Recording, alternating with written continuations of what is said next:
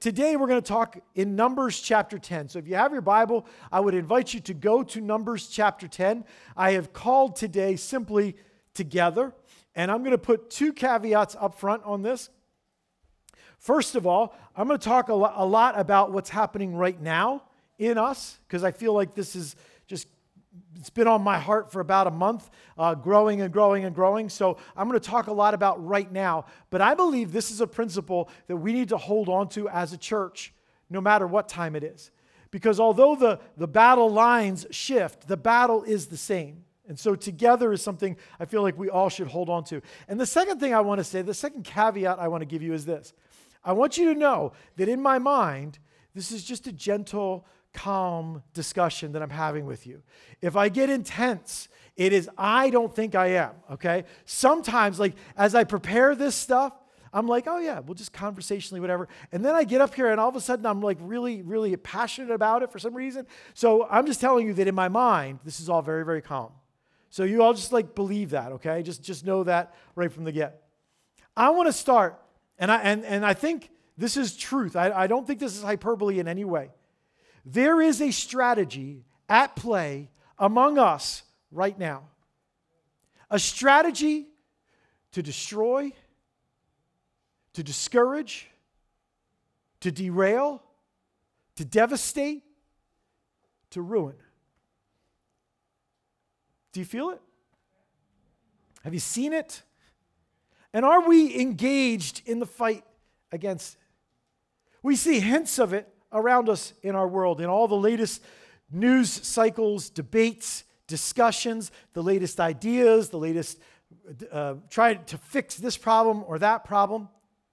It has been at work over the past year in new and unique ways.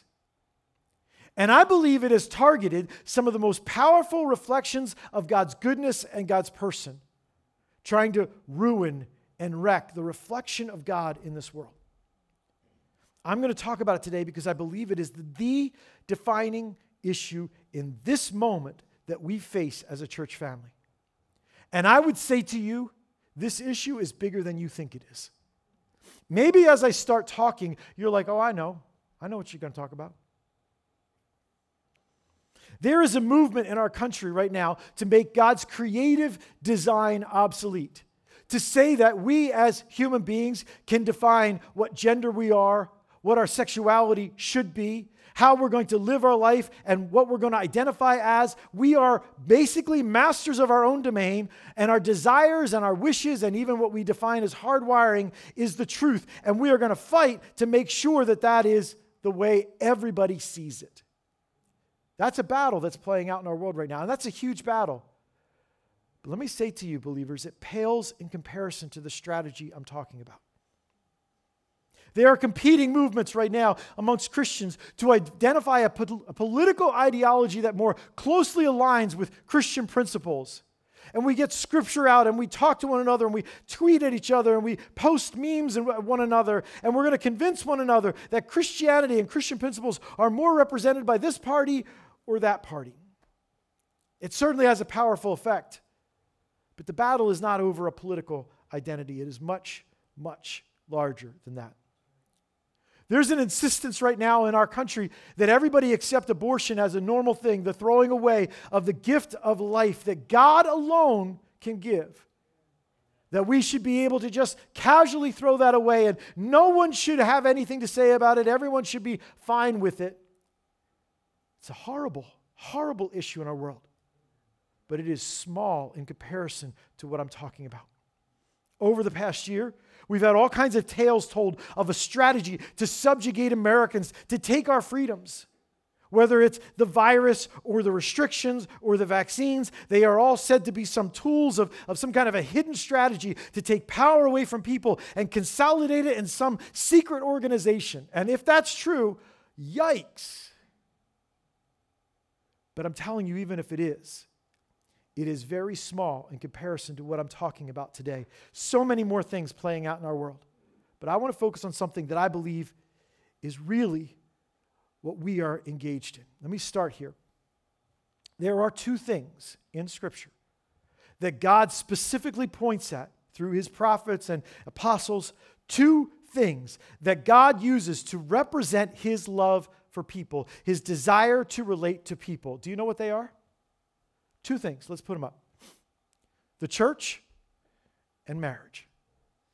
Two things that God has given as physical symbols in this world to reflect what he is, who he is, how he loves people. Ephesians 5, we're going to get to in a little bit. Marriage. Husbands, love your wife as Christ loved the church. Over and over, the idea of husband and wife is used to reflect the way that God loves people and the way that we relate to our Savior. Church. Over and over again, we are told that we are the reflection of God on this earth. Jesus says in John 13, "A new command I give to you, love one another as I have loved you." And then he follows it with, "By this all men will know you are my disciples if you love one another." So what he says is, I want you to love like I do, love one another like I do, and when you do that, it will reflect out to the world. By this all men will know you are mine if you love like I have loved you. But here's the thing about it. The supernatural unity in both of those relationships, a marriage and the church, it is the supernatural unity that reflects the loving character of God and is the pathway to God's work and power among us. And that has implications.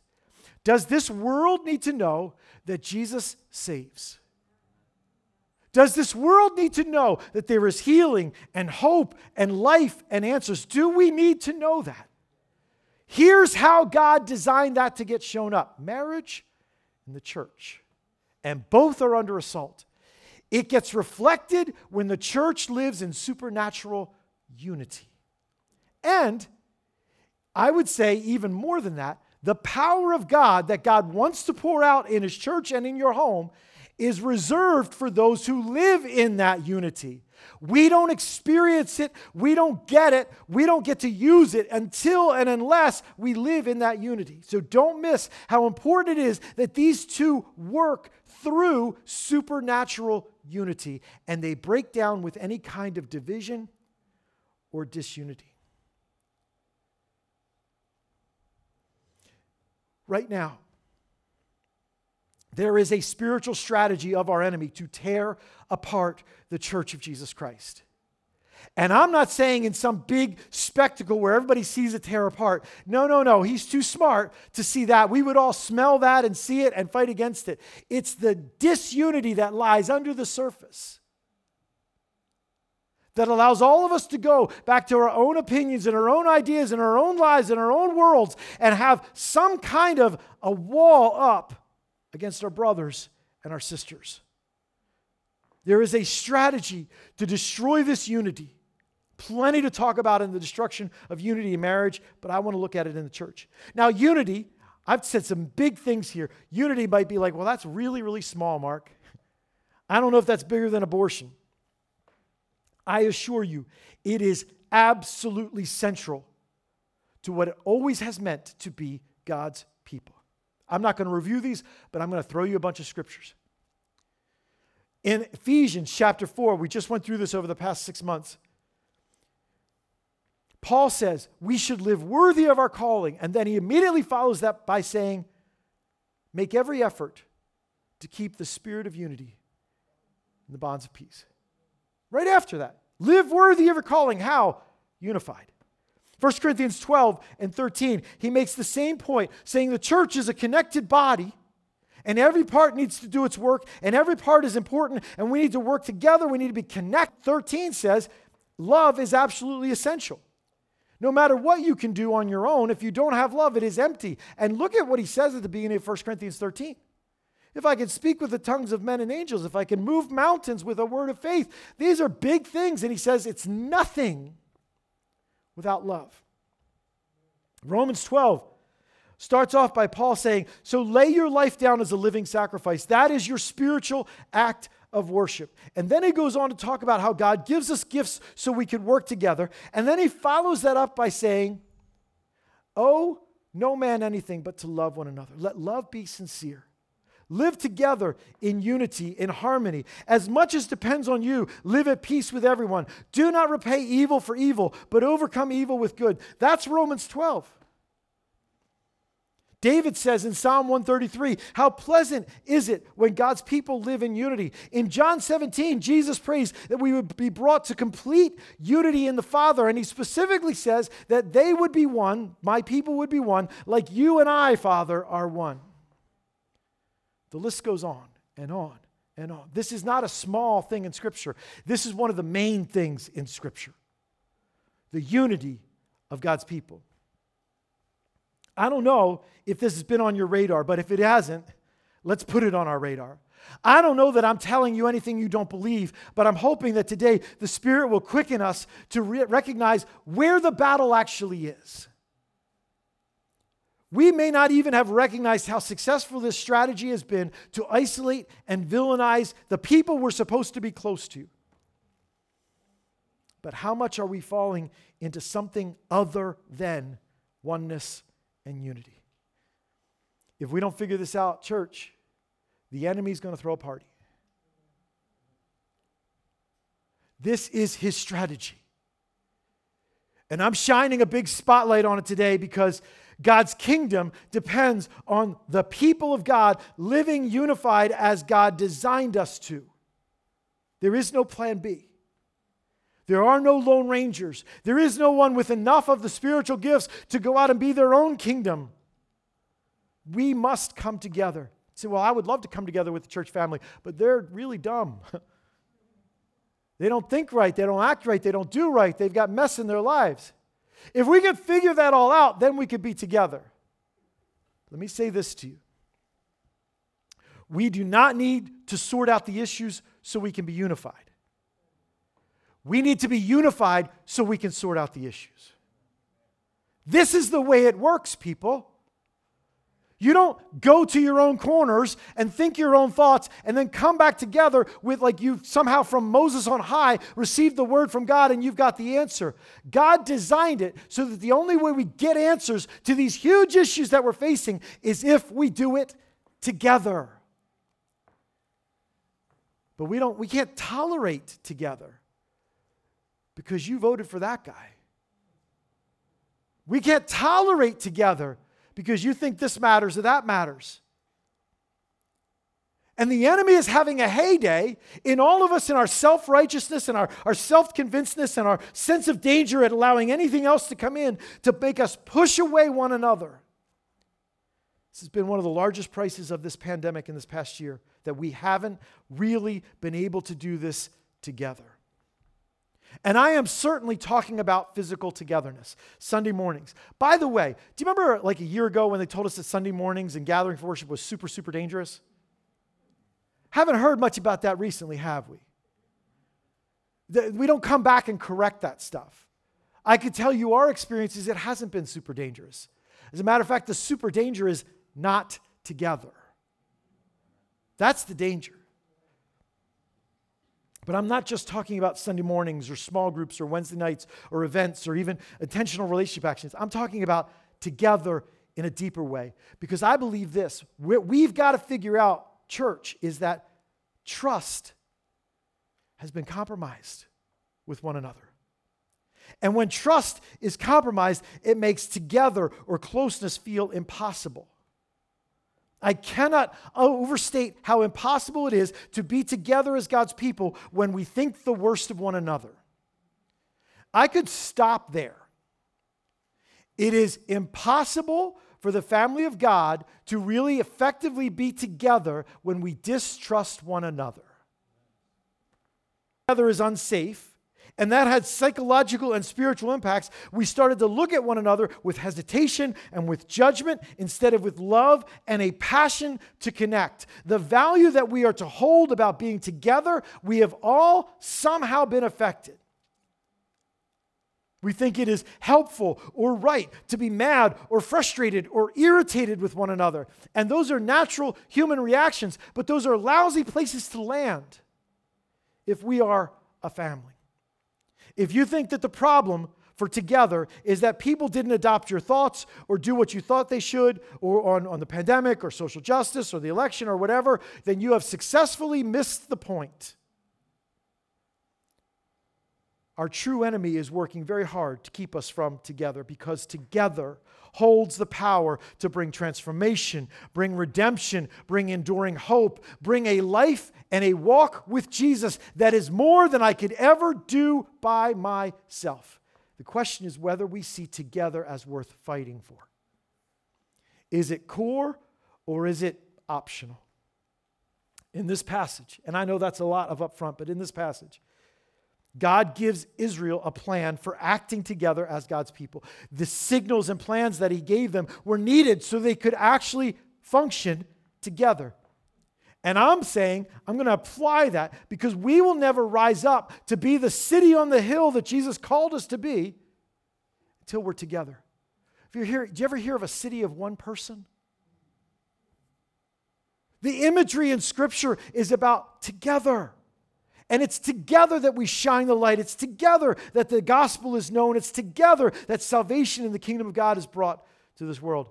In this passage, God gives Israel a plan to function together. Very practical. It involves blowing trumpets and signaling, a plan of order of how to do it and where to do it. The bigger thing for us is to grab onto this fact that it was essential for Israel to choose to act together. Essential for what? Essential for this. God had given them a promise that there was a land he was going to give them. And the only way he was going to get them from here to there was together. They were going to face battles. They had a journey to go, and they needed to do it all together in order to receive God's promise and establish the kingdom that God wanted to establish. So start with me in Numbers chapter 10, verses 1 down to verse 7. It says this: The Lord said to Moses, "Make 2 trumpets of hammered silver and use them for calling the community together and for having the camps set out. When both are sounded, the whole community is to assemble before you at the entrance of the tent of meeting. If only one is sounded, the leaders, the heads of the clans of Israel, are to assemble before you. When a trumpet blast is sounded, the tribes camping on the east are to set out. At the sounding of a second blast, the camps on the south are to set out. The blast will be for the signal for setting out. To gather the assembly, blow the trumpets, but not with the signal for setting out." So God, not any of this really matters to us. We're not marching with Israel. But the idea is, functionally, a group needs clear signals in order to work together. Otherwise, they're just stuck. They're just in chaos. They needed something that they knew that means it's time to act. It's time to move. It's time to change. We need to be able, as the body of Christ, to move together. It needs to be clear what it's supposed to happen when that signal happens. So he told them, when you blow 1 trumpet, when you blow 2 trumpets. Actually, in Hebrew, there are long blasts and short blasts. So he's giving them very clear instructions. When you hear this, do this. When you hear this, do this. In order for us to be unified, there has to be an agreement that we are together and we are ready to respond in a common direction and at a common pace. Israel could not move together if they did not follow a common direction and go at a common pace. If everybody just went however fast they wanted to go with no regard for anyone else, they weren't moving together. If everybody just got up when they heard the trumpet and said, "It's time to move, I want to go that way," it was vital that they all responded and decided there was this tacit agreement. We are going to move together. I'm not saying in their own tents they didn't have all decisions to make about who slept over there and who was going to be responsible for the trash today and all that. They had individual responsibilities, but on the large scale, there were tasks that they needed to do together. Can you imagine the chaos if Moses just said to everyone, "Well, just follow the Lord for yourself. Whenever you think it's time to move, move." In the American church, that feels a little like, if I said to you, "We're all going to do this together," it feels a little bit dictatorial. It feels a little bit like I'm going to make you. But the reality is there has to be an agreement amongst the body of Christ that we do this stuff together, that we move together. It was essential that as God's people moved through the wilderness, that they did it together so they could reflect the God who saved them. If they had not done it together, very quickly, there would be no more people of God. And so there was a variety of tasks they had to sort out. Time to move out, time to gather the leaders, time to gather the whole assembly.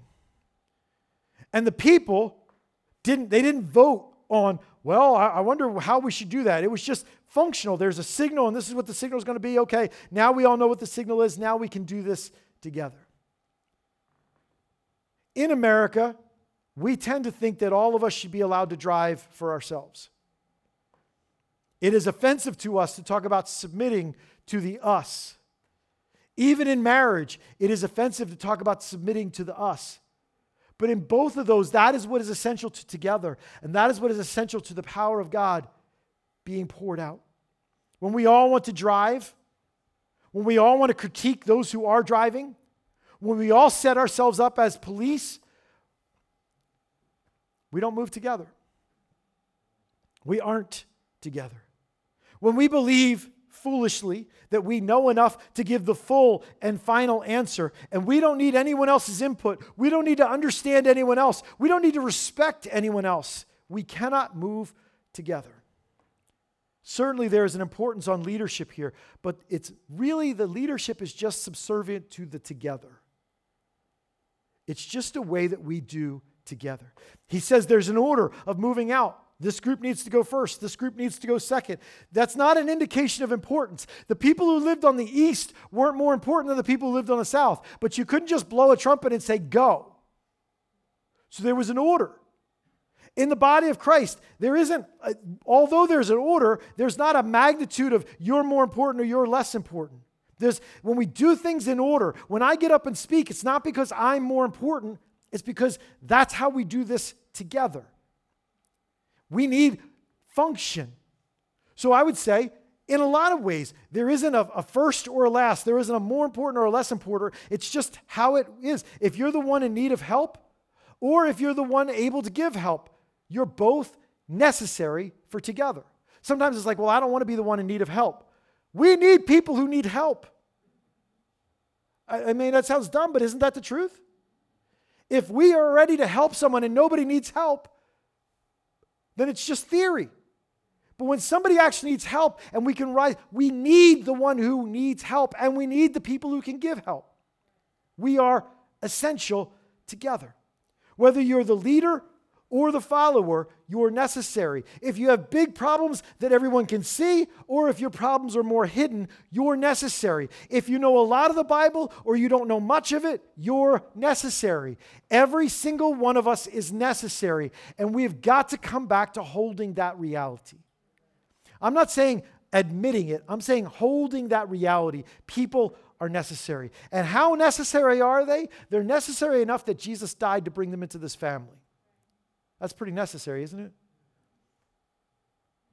Moving together is about our calling, but it really starts from together. Sometimes here, I think as they wandered through the wilderness, the trumpets were blown and they all got up and moved together. It was less about you need to move from this geographic location to this geographic location. It was more about God practicing with them together.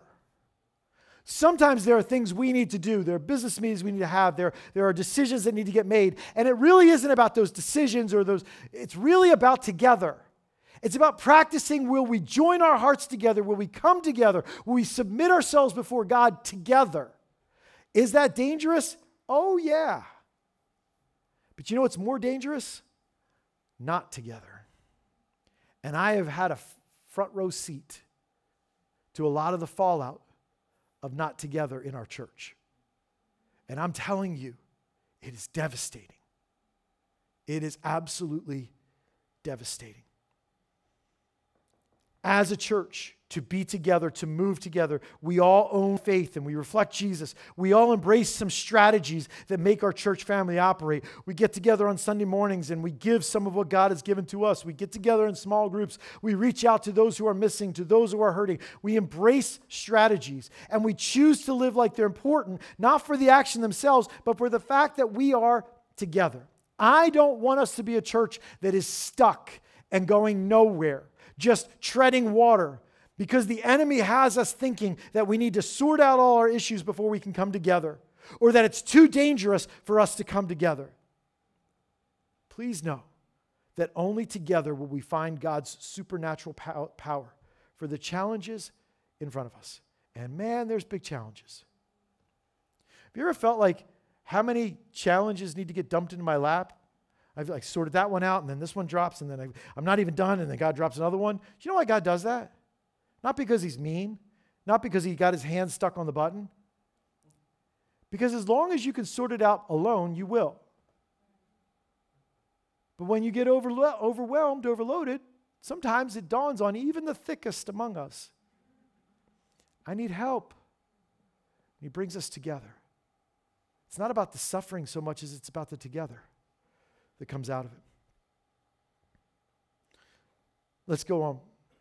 Because not only are we to move together, we also are to fight together. Verses 8 and 9, it says this: the sons of Aaron, the priests, are to blow the trumpets. This is to be a lasting ordinance for you and the generations to come. When you go into battle in your own land against an enemy who is oppressing you, sound a blast on the trumpets. Then you will be remembered by the Lord your God and rescued from your enemies. Are there fights we're supposed to take up together? We have fights that we cannot possibly win unless we figure out together. Identifying the fight is almost meaningless. Identifying the right strategy is almost meaningless unless we figure out how to actually, in real life, be together in the fight.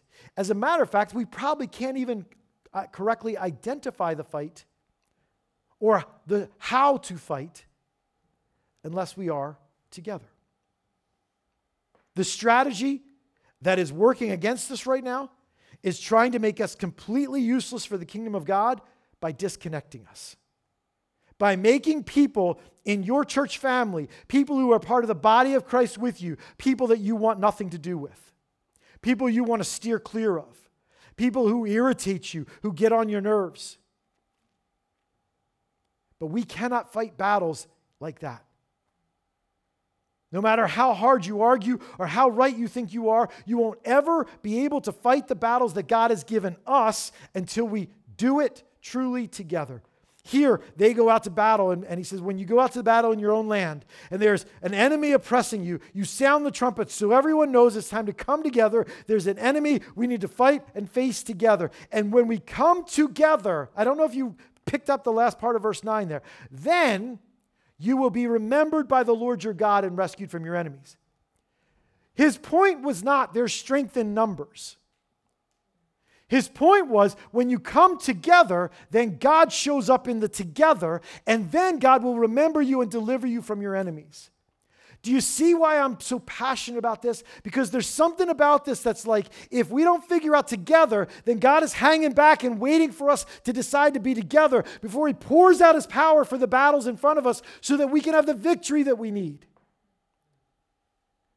And then he's like, yeah, but aren't they really dumb? Man, did you hear what they said? I can't believe they think that. Why would they post that? Why would they say that? Why would they look? His strategy is to keep us from together. The implication of this command and the follow-up to it is that there is some power for our struggles that we don't get until we face them together. And we've experienced that. In times of big loss, in times of danger, in times of overwhelming struggle, as a church family, you have felt those moments where you were on your own and then the church surrounded you with love and support and you felt the Spirit of God lift you up, whether it was that people were praying for you or someone was present with you. But the world has this conversation around us. They chirp at us all the time and it sounds right to our flesh and our enemy wants to magnify it. I would rather just be together with people that I agree with. People who are in my comfort zone. Let me say it a different way. We are not fighting each other. Or at least we shouldn't be. Can you imagine Israel? They blow the trumpet. Here comes the enemy. And Israel's like, yeah, but I don't like him. I'm going to go fight him. I don't care about the enemy. I'm going to fight him. Blatantly ridiculous. And yet for the Church of Jesus Christ, we somehow have bought into this. Make no mistake, we face enormous battles that require the power of the Lord. Fighting against cultural issues of this world that want to wreck and ruin and destroy people's lives in the Church of Jesus Christ. Domestic violence, mental illness, pornography. There are huge things for us to fight, but we have to do it together. Will we? Last thing, verse 10. Not only do we fight together and move together, we also worship together. Verse 10, at your times of rejoicing, your appointed festivals and new moon feasts, you are to sound the trumpets over your burnt offerings and fellowship offerings, and they will be a memorial for you before the Lord. I am the Lord, your God. One of the greatest things we can do together is worship. And I'm talking about when we actually do it together. Not just that you're present. Like, together is more than I showed up or I tuned in. Together is we did this together. We prayed together. We sang together. We joined our hearts together. And I'm saying there is power from on high, and there is the presence of God in together in worship that isn't anywhere else. So we come together for that. But when we come together, we don't all get to choose our own song. All right, we're going to sing now. Pick a song. We don't get to, here's the 5 songs we're singing today. Everybody decide which one you want to sing first. We don't get to decide our own service times. Come whenever you want. We come together. And as we come together, we practice moving and fighting and worshiping as one. This is our practical workshop every week of together. It doesn't end with Sunday morning, but it certainly starts with Sunday morning. So I'm going to propose this. How about if we choose together all the time? How about if we see the value and we work towards it? I'm not saying we flip a switch and it's all fixed. I'm saying, what if we say together is valuable enough to be worth the work? Not simple, certainly not easy, certainly not safe, but worth it. Because God's people have always been called to together. Especially those who follow Jesus have always been called to together. We will not accomplish what God has for us if we keep going forward in hundreds of different directions, segmented into different categories that our world has given to us and we somehow have embraced. Here's the category. We are the family of God. We are the body of Christ. We only work together. We cannot let disrespect and distrust warp our family. We cannot allow disconnection to stand. So if you've been stuck in frustration or fear, I'm just saying, I believe the Spirit is saying to us, it's time to move together anyway. If your connection to church has waned, I'm saying, let's move back to a full connection. So I want to make this appeal to our church today. Not just to you, but to our whole church. Let's get back together. Physically, yeah, for sure. But in every way that you can, let's get back together. It has been long enough, and we've given all kinds of respect to the virus. So be it. But guess what? This is the thing that is eternal. The family of God is the thing that's eternal. The virus is something that we have to deal with in this life, but it's not the point of us being here. Let's stop acting like it is. Let's come together. My prayer is that the Easter weekend, we see this come to fruition. Whether it's on Good Friday or Easter service or starting to come to Bible study or going to small group again or gathering in small groups to watch live stream on Sunday or whatever, that we start to move that way. Because physically, it's important that we reflect what we're doing physically. But in every other way too, that we come together, that we want to be together, that we want it with people who are in our family, people who don't decide like we decide, people who don't think like we think, people who don't look like we look, people who don't act like we want them to act, people that we've been avoiding, people that have posted stuff we disagree with or said things that hurt our feelings. Together, together, together. Together is what's at stake. Satan knows it and is working hard to keep us from it. But Jesus prayed, Father, may they be one as you and I are one. How about if we pursue that together?